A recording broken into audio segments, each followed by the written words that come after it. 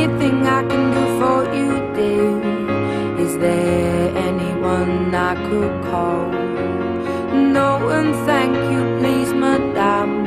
I ain't lost, just wondering. All right, we're back in black. Actually, we're back in orange. Orange is the new black. This is Bold Perceptions. Got a special guest here today. Actually met her when I was searching for a new apartment here in Playa Del Carmen, and I got one. I got one in my favorite area. It's Colonia Hollywood. Very cozy, kind of reminds me of Italia. Got some colored buildings, cafes nearby. My favorite restaurant, been there like 10 times. It's called Papa Charlie's. You can get 2 huge meals for about $10 total. Shout out Papa Charlie's. But while I was searching for an apartment, I came across a nice lady. She was quite friendly to a complete stranger, a random gringo. You know, I'm surprised she wasn't scared of me, but she helped me out. We talked. She told me she was an author, a writer that lives in London, and she comes down to Playa to get away, find her creative spirit. And we ended up getting a coffee the other day, and we decided to do a little recording. Her name is Ranee Barr from Sri Lanka and moved to London. I'm going to let her give you guys a little background. Hello.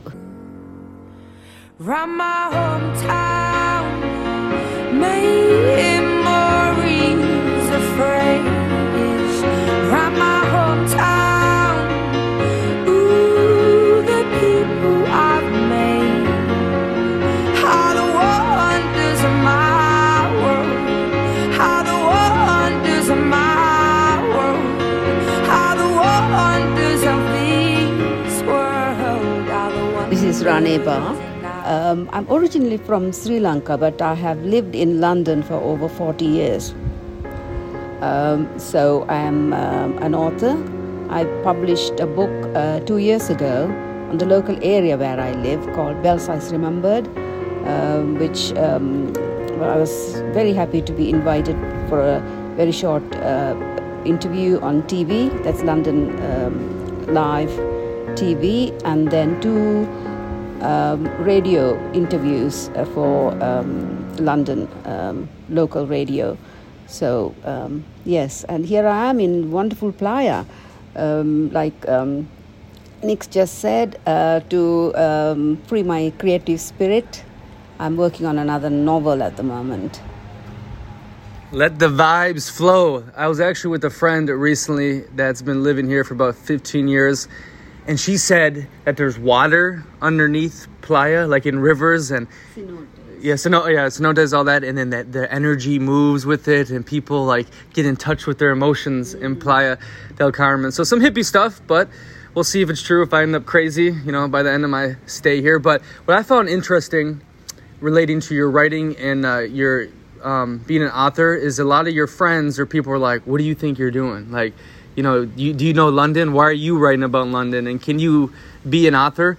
What did you think of that? Well, to write about London? Remember, you were saying people were, why are you going to write about London? Oh, yes. Because I'm from Sri Lanka, and people were a bit surprised when my book came out. A history book, a local history book. And they said, oh, what made you write? And I actually studied history of London and history of art and architecture at the University of London, Birkbeck College. So that gave me, my passion is history, and I love London, and I thought, why not? It is really a book about the older people, because a lot of older people, I feel that, they just have so much to tell, and they die of taking their local history with them. They are part of walking history. And I just feel very strongly about that people actually must talk and share with the next generation what the local areas were like, what their life was like. So this book I did was to do with the local history. And it's well received. It came out 2 years ago. It is still well received and is selling. So in the bookshops, it takes sort of center space on the shelf. And there are lots of other local history books, remember, written by a lot of English, British people. I'm British, but, English people. And those are kind of languishing on the shelf, while this book seems to be sort of taken the popular spot. I think it is to do with the local, the touch with the older people. It's a part of immediate history, if you see what I mean. Yeah, I love it. I love the idea of just doing it. You know what I mean? There's always critics, oh, you can't do this. Why would you be able to do it? And then you just do it. And then they're like, oh, wow, it was actually pretty good. And wow, I misjudged you and all that. So I love the action, taking action. Anyone who does anything, they just do it. They don't worry about all these little critics talking and all the crickets in the background, because the doers do. And those people, they sit on their ass and they watch the doers. But here's what was fascinating, because you look Indian. I know that might be stereotypical, but you really reminded me when we met and then at the coffee shop of Sanjeev Chopra, Deepak's brother. I was telling you about that. And just the vibe. And what's crazy is he said, Nick, everyone has a book in them. Everyone has. Yeah, and it was really fascinating, the vibes you give off and the vibes he gave off, and the connections in the universe and how we met certain times. So I love that idea that everyone does have a book in them. Yes, certainly. Everybody has a story to tell. But lots of people are either shy or they think, oh, my story won't be interesting enough for people. No, everybody's life is unique. It's special to them. It's how you tell it. Some people say, oh, I don't know how to write. Yes, you can. You can start off by putting bullet points down, and then you somehow connect those, and that's how you write. Everyone has got something to tell, and people must not. It is lovely to share with other, the rest of the world, the next generations coming up, or even just for now, how their life is going, and we are living in it at times that are very interesting. So that makes it even more interesting. Yeah, there'll be definitely a lot to write about the crap we've gone through in this last year. Let's get into that writing process, though. So you said bullet points. So I want to learn how to write. I want to do some little ebooks and start making some residual income. How can I start writing a book? Right. You can just start off, but you don't have to get up. I always tell people, when they ask me, I say, just get a notepad, a pen. Okay? Simple. Or if you want to work on your computer, that's fine as well, because that's, if you're that way inclined. All you have to do is just bullet points. Start off with, the thing that really comes to your mind, something that's very important to you, that you want to think that's relevant. Just bullet points. You don't have to start, writing about everything straight away, making reams of, wordy. Some people do. And the other thing is a very important, interesting thing some people do is have more. It's called morning pages. It's called morning pages, and people actually, it's a stream of conscience. It's a stream of thought. You write. Some people do that every day. It's not a journal. It's just a stream of conscience. Whatever that's coming to your mind. It's not like, oh, I did this yesterday, or I did this, it's not a journal. Or, you can do it that way too. But whatever, your thoughts, your thoughts. You were in a cafe and you watch people and, and all the thoughts that come into you, you can just write those down.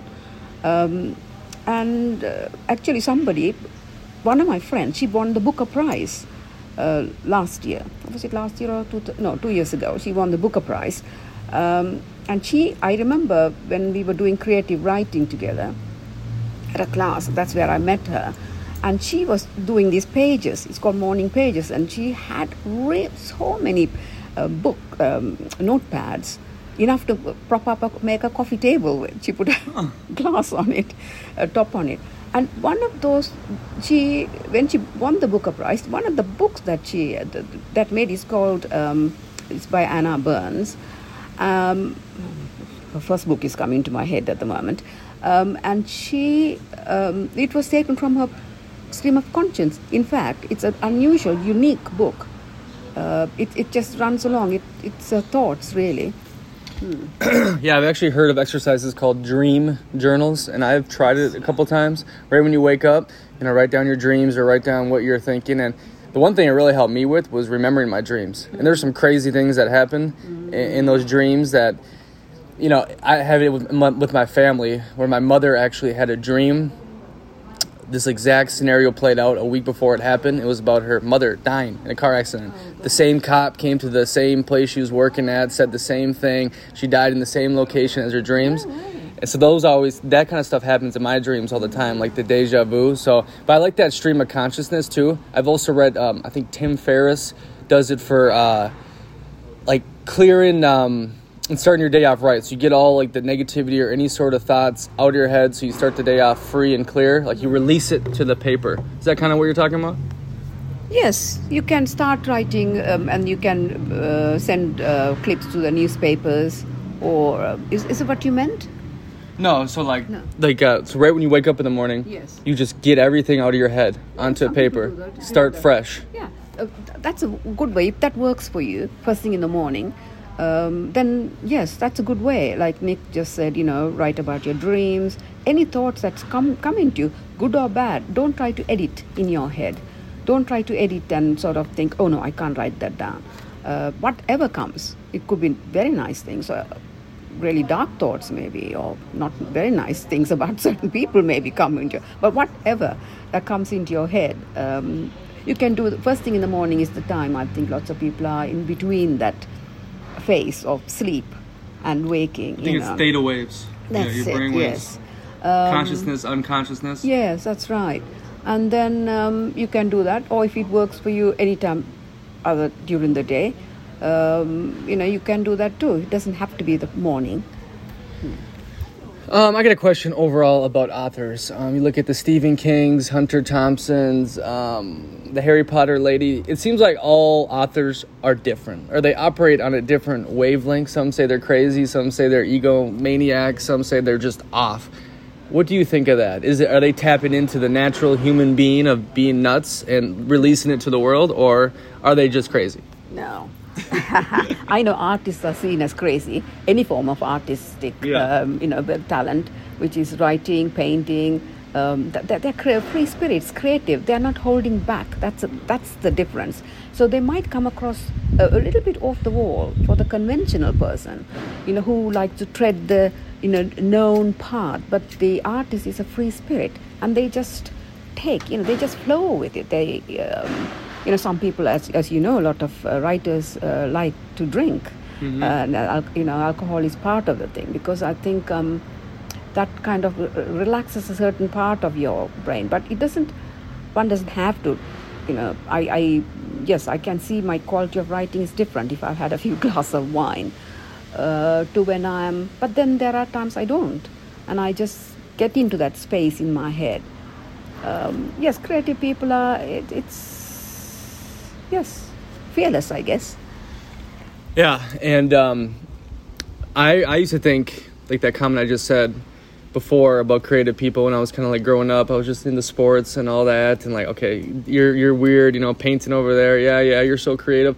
And then I actually started creating, like the podcast and things like that, and I started really appreciating, artists and, creative stuff, and my fashion changed, and the things I liked and what I didn't like. I think living over in Europe too and seeing all that classical artwork, it really kind of opened my brain to it. But I don't think people, the public or, the person kind of just going through life can understand that until they start creating themselves. Then they feel the creative process and like, oh, maybe they're not crazy. Maybe they're tapping into, what makes us human type deal. I think it's being fearless, really, to accept and be who you really are, not worrying about, what people are going to say and be. So it's why our life is for living freely, not be worried and judge, what others are going to judge you. Everyone has got a creative, free spirit inside them. It's just to release, knowing how to release it, really. Like Nick said, he has taken the wonderful route of being fearlessly going to somewhere like Europe. He could have easily stayed in the US and just treaded the known path. But he decided to go to Europe or do something totally different. And travel does broaden one's mind, whatever people say. And if you can't travel, then travel with watching documentaries. Everything is at hand these days for us. Wonderful documentaries on TV. and books, reading books, broaden one's horizon. That kind of brings out the creative side in one. Yeah, 100%. We talk about living outside of the comfort zone on this podcast so many times, and luckily I've kind of always done it, not necessarily in a travel aspect, but until, the last couple of years I have, and I think traveling's a cheat code to live outside the comfort zone. But it's true. Once you get out of that little bubble and let the creativity shine and stop worrying about what everyone thinks, like the craziest magical things happen, right? You said you're a free spirit. I think it is being a free spirit coming here alone. You come to Playa del Carmen. Yes. You kind of talked about this. Your friends in London thought you were crazy.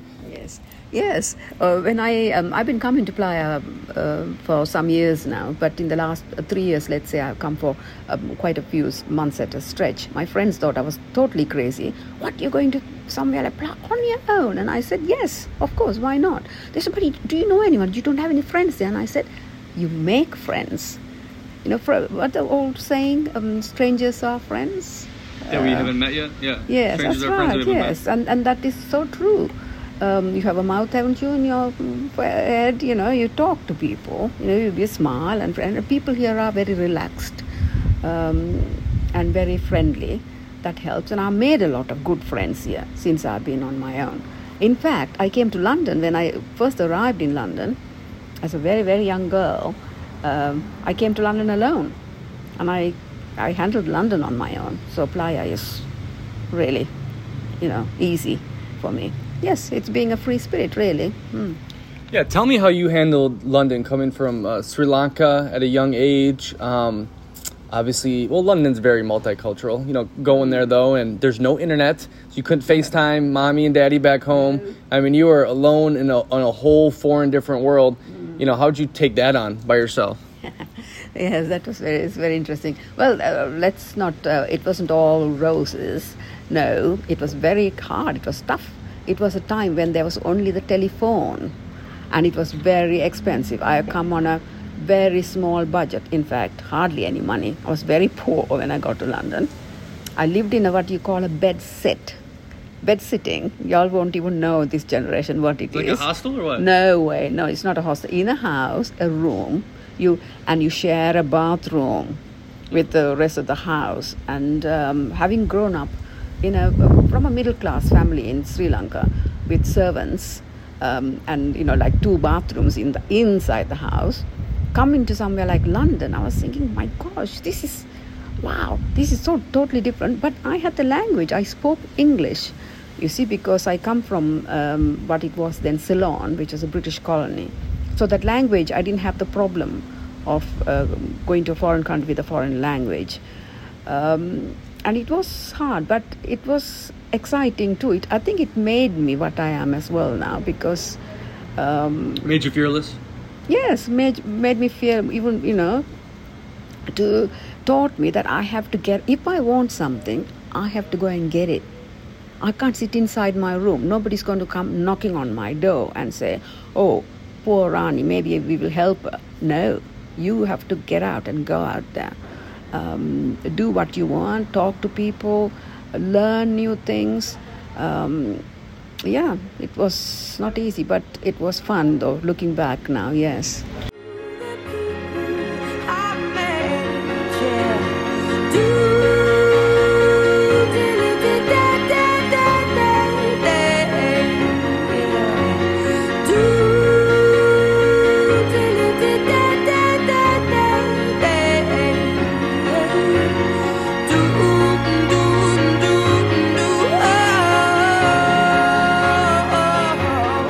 You obviously fell in love with London if you're writing books about it. Very passionately. But how did you, there's some practical tips for making that crazy of a jump? I mean, you can relate it to, anyone. It's similar to saying, I'm going to go write a book, throwing yourself into a whole new world, not worrying what people think. So what were some practical tips for you to get your feet down in London and make a life as you did? In a sense, I suppose I forced myself to, because I loved London. I had a boyfriend. That makes a lot of difference. When did you meet him, though? When after about 6 months after I was there. So yes, in that 6 months it was tough. There had been times I thought, oh, maybe I should go back home. then I thought, no, I will stay. And Why? because there were some personal reasons also to do with my family. And I'm an independent spirit, that person, even then. And I thought, no, I can't do this on my own. I will stay here. And I learned to love London and actually study London, history of London. And then I made a lot of friends there, not too many, just a few good friends. And the lifestyle, as I said, was very different to what I had known, brought up, cosseted really, looked after really well. And the only form of communication with my mother was airmail letters. I don't know whether you know these days. I haven't seen it sold in the shops. It's a blue airmail paper, just enough. You just buy that, and you then you sit around and wait for a reply back. That might be a month away, But then actually it teaches you how to. It's not just the family and your comfort zone. There is a world out there. The people are kind, and people are friendly. You have to be very careful who you associate with. I've had offers of dodgy boyfriends trying to say, oh yeah, I could have got into all kind of troubles if I wanted. But no, you have to tread a very responsible for yourself. So you tread a safe path, really. Not try to go, responsible. Teaches you how to be responsible for yourself. Yeah. Okay. You said people are friendly, but you got to be careful. Just like meeting me. Anywhere. You should have screened me. You never know what kind of podcast you're on. But this brings a point that just recently happened with Jake. The listeners know Jake, that he was hanging out with some dudes he met here, and something very bad happened to one of the dudes. Didn't affect Jake, but and he had no idea that was that kind of person. So when you're going to these new worlds and you're meeting new people and you're traveling, how do you be able to open yourself to new people? Because obviously wonderful things happen because of that, but also have a foot back and you're not messing with the wrong people. Because a lot of the people that do the traveling, do the nomad expat thing, are either running away from something, they're escaping, or they're crazy. A lot of people that do this are crazy, in a good way and a bad way. Yes, that's true. There are lots of people, like in anywhere really, like when I was in London, or probably now these days there are even more. We are aware because you have got social media, and lots of things have been written about and on news. So people can be much more aware. So there is no room to do silly things really. You can meet strange people who are. If you find there is somebody, you put yourself in a situation, withdraw back. Like Nick said, have a foot back and totally cut them off. There is no, you can move on and find other friends that are that gives you the values that you hold, and you don't have to sort of hopeless and slink into and just be aware. Common sense really. So use a lot of common sense. If you're traveling alone, you have to just make sure, like in Playa, you have to be very careful. You don't wander around in the dark and you take anywhere really. If you are a woman, you don't go alone however independent you think you are. You don't take stupid chances. Like I would not dare, even then or even now, go out and walk down quiet streets that are not lit properly. Because the crime rate anywhere is much more now than it was then the times when I came to London. Got a couple of dogs barking. Hold on. No, I think that's a good point, and it's tough for a lot of people to be able to set those strong boundaries, to be able to detach when you're alone in new worlds, because a lot of people they have a scarcity mindset when it comes to doing new things, meeting new people, so then they latch on to the status quo or their autopilot mode to feel that comfort, right? Yes. What I mean? That's why we had Hannah on recently, who's actually a Canadian that was living in Playa Del Carmen last year, and she got in a relationship that was quite toxic, but that was like her, person here, and that was her comfort, so she put up with a lot of the red flags, you know what I mean? So when you're traveling and you're living this life, you need to be fine with being alone, and a lot of people, can't handle that. Perfectly. That's one of the things. That's one of the things I would actually say is that it's perfectly all right to be alone. In fact, it's quite nice being alone. You're in touch with yourself. You don't need people.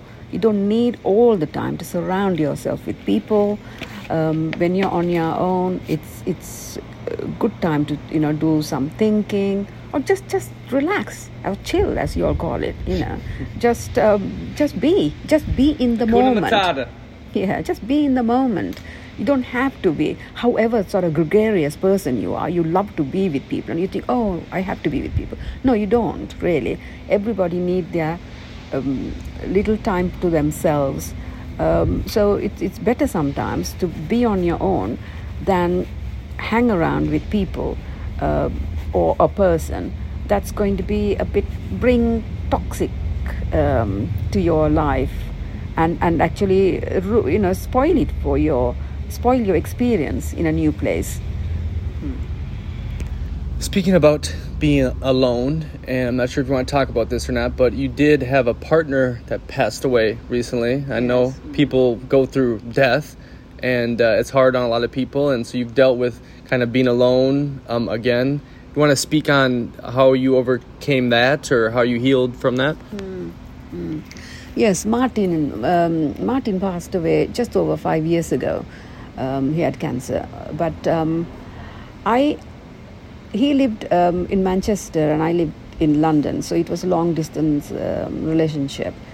When I came back to London, and I could have actually spoke to my friends, but I handled it on my own because I didn't want to burden my friends with tears so the tears were quite private for myself.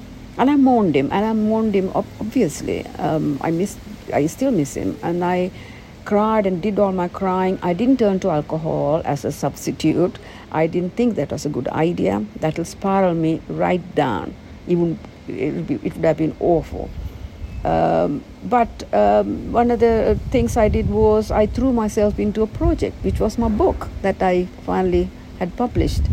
I went for long walks, and it's a process. And if you must understand, if you go through any bereavement, the people who are gone, and we are still here. We've got a living to do. We are still here. Our time is still here, and we have a living to do. And that's what I told myself. I have I have life ahead of me. I have to try and I won't forget him, obviously, and I will try and give myself things that will make me happy. And it's a process I have to go through. It will take a year. People say that the first year is the worst year when somebody dies, and we all go through that sadness and whatever for a year. I have had 2 girlfriends of mine who have lost their partners as well, and in fact one girlfriend is still going through it. And so she said, oh, Ranee, I don't know how you did it. Now I understand. It must have been hard for you. And I said, yes, but this is what you do. And she, we meet and we go for walks and everything, but she's handling it all right as well. It's okay to be on your own during that time. In fact, probably it's better, but never think alcohol is your answer in any crisis you're in, because it will only spiral you some more further down and even more harder to get up out of that. So it's you got to accept. In my language, there is a saying actually. I'm a Tamil, and in my language, they're saying that it's a bit like one of the English sayings. When somebody dies, eat, drink, and be merry. But our one say, eat, drink, and be merry, because until we die, our time will come. Until then, eat, drink, and be merry, and be happy. Yeah, I love it. Lots to unpack there. I think a big point is, born alone, die alone, but the whole Buddhist thing about detachment. And that's one of the main things. My mission recently in the coming years is to try to get as completely self-reliant on my own happiness, fulfillment, personal well-being, and kind of detached from, that scarcity mindset or needing other things, needing other people, needing things, with minimalism and all that. And that's why I really kind of look at the Buddhists and their preaching of total detachment and whatnot. I know we talked about that a little And I was thinking, Sri Lanka, maybe this is kind of ignorant, that there's Buddhists down there, Yes, those it's a Buddhist teaching. country. It is Buddhist. Yeah, I know you are Christian, but can you speak on maybe both the Buddhism you grew up with and then the Christianity that you practice? Yes. I was brought up a Methodist, but I have got lots of Buddhist friends and Hindu friends, actually. My stepfather was a Hindu, and some of my friends and the servants at home, they were Buddhists. I've gone to the Buddhist temples, and the peace that you get in the Buddhist temple, it is a Buddhist country. Sri Lanka is a Buddhist country. So, and it's amazing, their way of thinking.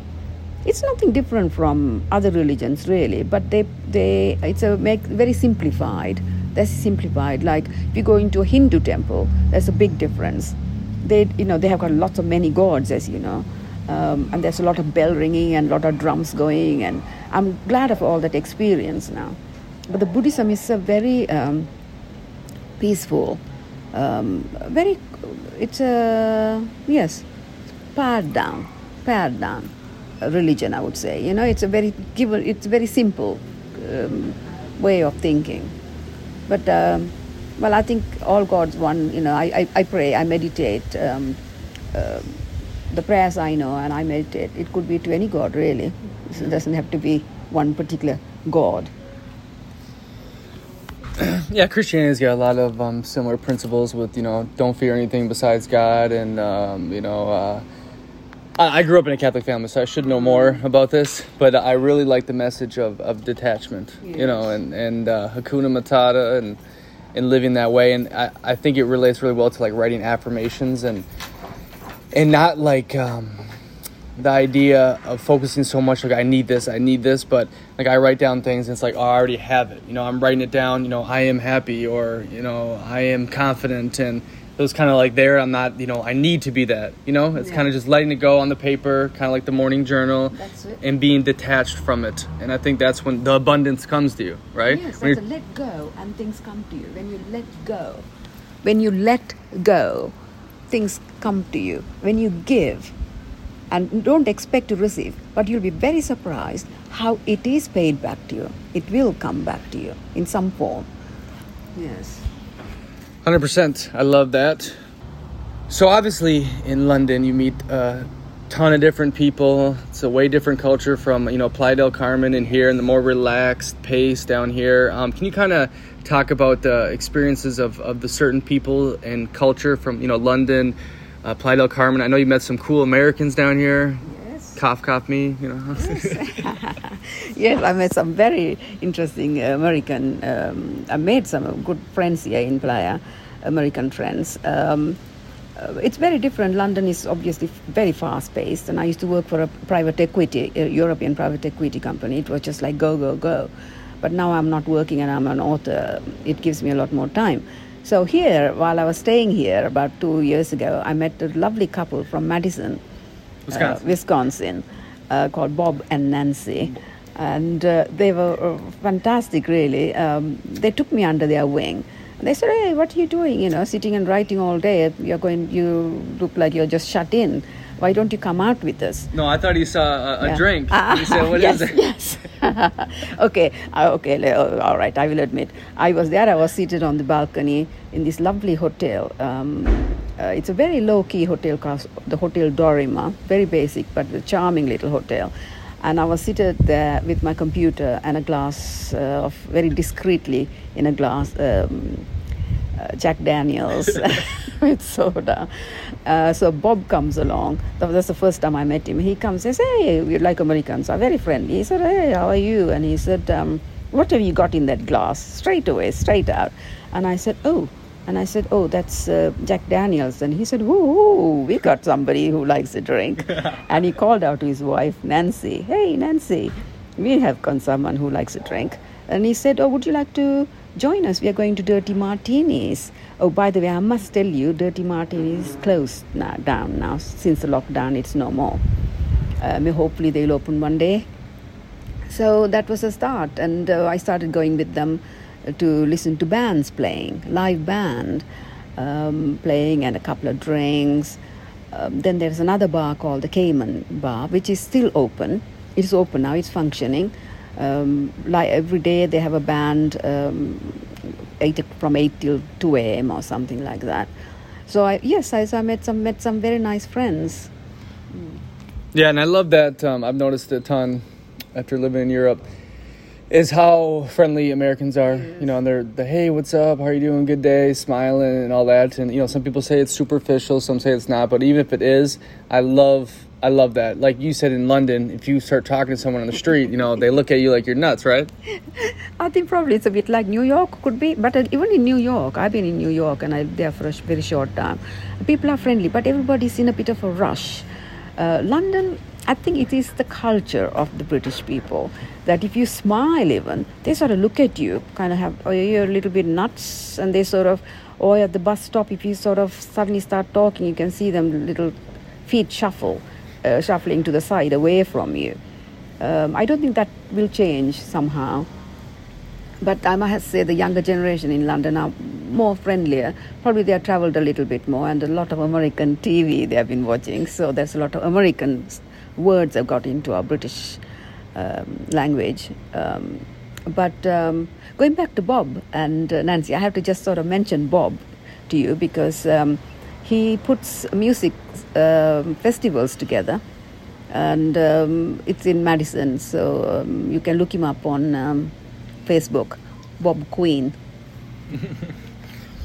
Yeah, I know. When I was living in Copenhagen, everyone was like, yeah, just don't talk to anyone on the street. They'll think you're crazy. And of course, you know, I see pretty girls, I go talk to them. So, you know, but it was a cheat code because no one would talk on the street. And then so when you start talking to them, you know, obviously I'm speaking English, and they're like, oh, he's just an American. So then they're really friendly to you, and it totally, you know, the feel the fear and just go right past is just in your head, we talk about, you know. Yes. And I met so many cool people because I wasn't going to listen to the societal construct and be afraid to speak to random people, you know, or like keeping my American spirit in Copenhagen. Yes. I didn't try to fit in. I was just being myself.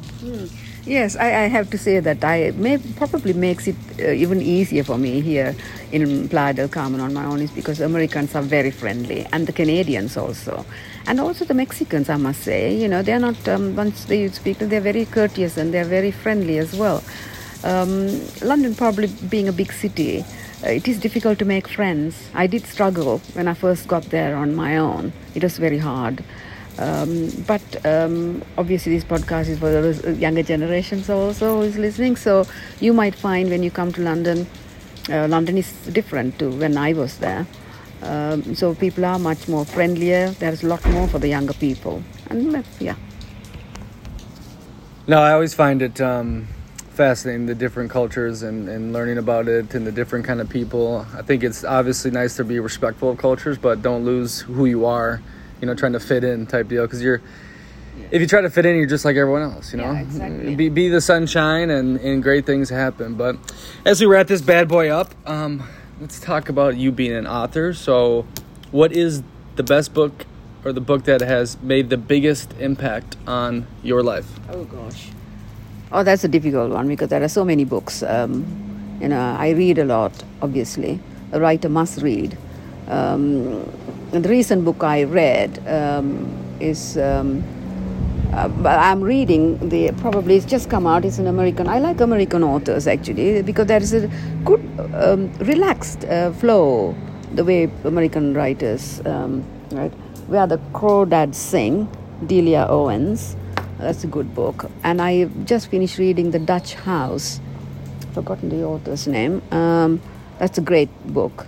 I also like Janet Fitch. There's another American writer called The White Oleander. So what do you get from these books? What do I get? The books are, I like reading books. You know, they're not... The one I'm writing at the moment is semi-autobiographical, though it's a literary fiction.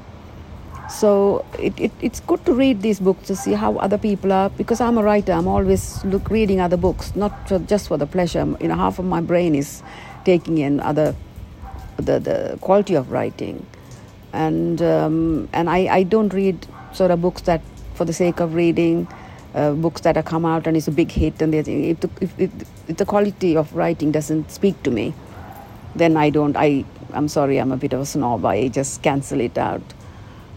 For me, it's got to resonate with what I'm writing as well. Interesting. Are you an academic snob? I know lots of people say that the English or the British, certain people can be a bit of a snobbish. I'm sorry, but I might be. I think it's okay, let's say yes. Yeah. I don't mind. I don't care. A quote that maybe encompasses your life journey, a quote that motivates you, your favorite quote, the one that you would get tatted on you. Oh. Pause. Came back to you? Yeah. Yes, Shakespeare, of course. Shakespeare's all the world's a stage. All the men and women are players. Everyone have their time. They come and go, like as the sea. Anyway, I'm sorry, I can't remember exactly at the moment. But that is anyway. You look it up. Oh yeah, the world's a stage, and I think it's very fascinating now is the whole mask thing. Everyone wearing masks, and put your mask on. And, you're on the stage. We did an episode about that kind of recently. But that is true, and I always talk about when you travel. A lot of people take the mask off, and totally be free in themselves. Yes. And some people put on 20 different masks because they can. Yes. You know what I mean? And I think that's kind of like you get to really see when you travel the human condition. I sound like an academic snob, but you get to see like the best of like what humans can do, and then you get to see the craziest, nastiest, darkest stuff by some people too. But I think more so when you're, back home or living your normal autopilot life, going to the 9 to 5, the hometown, everyone's got that mask on because it helps their community function, and run smoothly. And the second you start taking that mask off and disrupting the flow, I think great things happen to that person, but you're going to get blowback because, you're going against the grain and you're kind of disrupting the flow of everything. You know what I mean? Mm-hmm. Mm-hmm. Yes, that's very true what Nick just said. But the Shakespeare's all the world's a stage. All the men and women are players. But it actually tells you about the life. Life, don't take it all seriously. It's life. It is like a stage, and people come, people go. It's like the tide comes in, tide goes out, and we are all here for a short time, and it's very important that we make the most of it. And remember, it is play a good part in your stage, be a good person, and in the time you're around, and that's what. Yes, wearing a mask of various different masks people have to wear. True, but just be you. I think is the important one. I'm going to be center stage with all the lights on. Yes, Nick, you can. Fantastic. Well, I'm glad we met. I hope you had a fantastic time. We do have a community here, and our whole mission is to connect the doers. So if people would be open to maybe contacting you if they're interested in maybe writing, London, the history, would you be open to, some sort of contact information for a person that would want to get in touch? Yes, of course. Yes, certainly. You can look me up on LinkedIn also, Ranee, Ranee, Barr, Ranee Barr. And I'm also on Facebook, though I don't post on Facebook very much. LinkedIn is the one. And do you want me to give will you provide my email address? Yeah, we'll put it in the bio. Okay, yeah, Nick will put my email address, and do get in touch. I'll be glad to meet. Perfecto. Any final thoughts before you, hit the beach in paradise here? Just relaxing and enjoying, and thank you very much for the opportunity, Nick, for giving me the time to talk with you, to interview me and share my thoughts. I'm very grateful. Thank you very much. Yeah, thanks for coming on. You're my neighbor now. We'll see how long that lasts, how long I stay here, but great. Had a wonderful time. Make sure to hit up Ranee with your questions about writing, London, possibly if someone goes through a death, maybe some advice, all that. So, or just generally Playa. Or Playa. Yeah, look at that. Playa. Anyways, live bold. Ciao, ciao.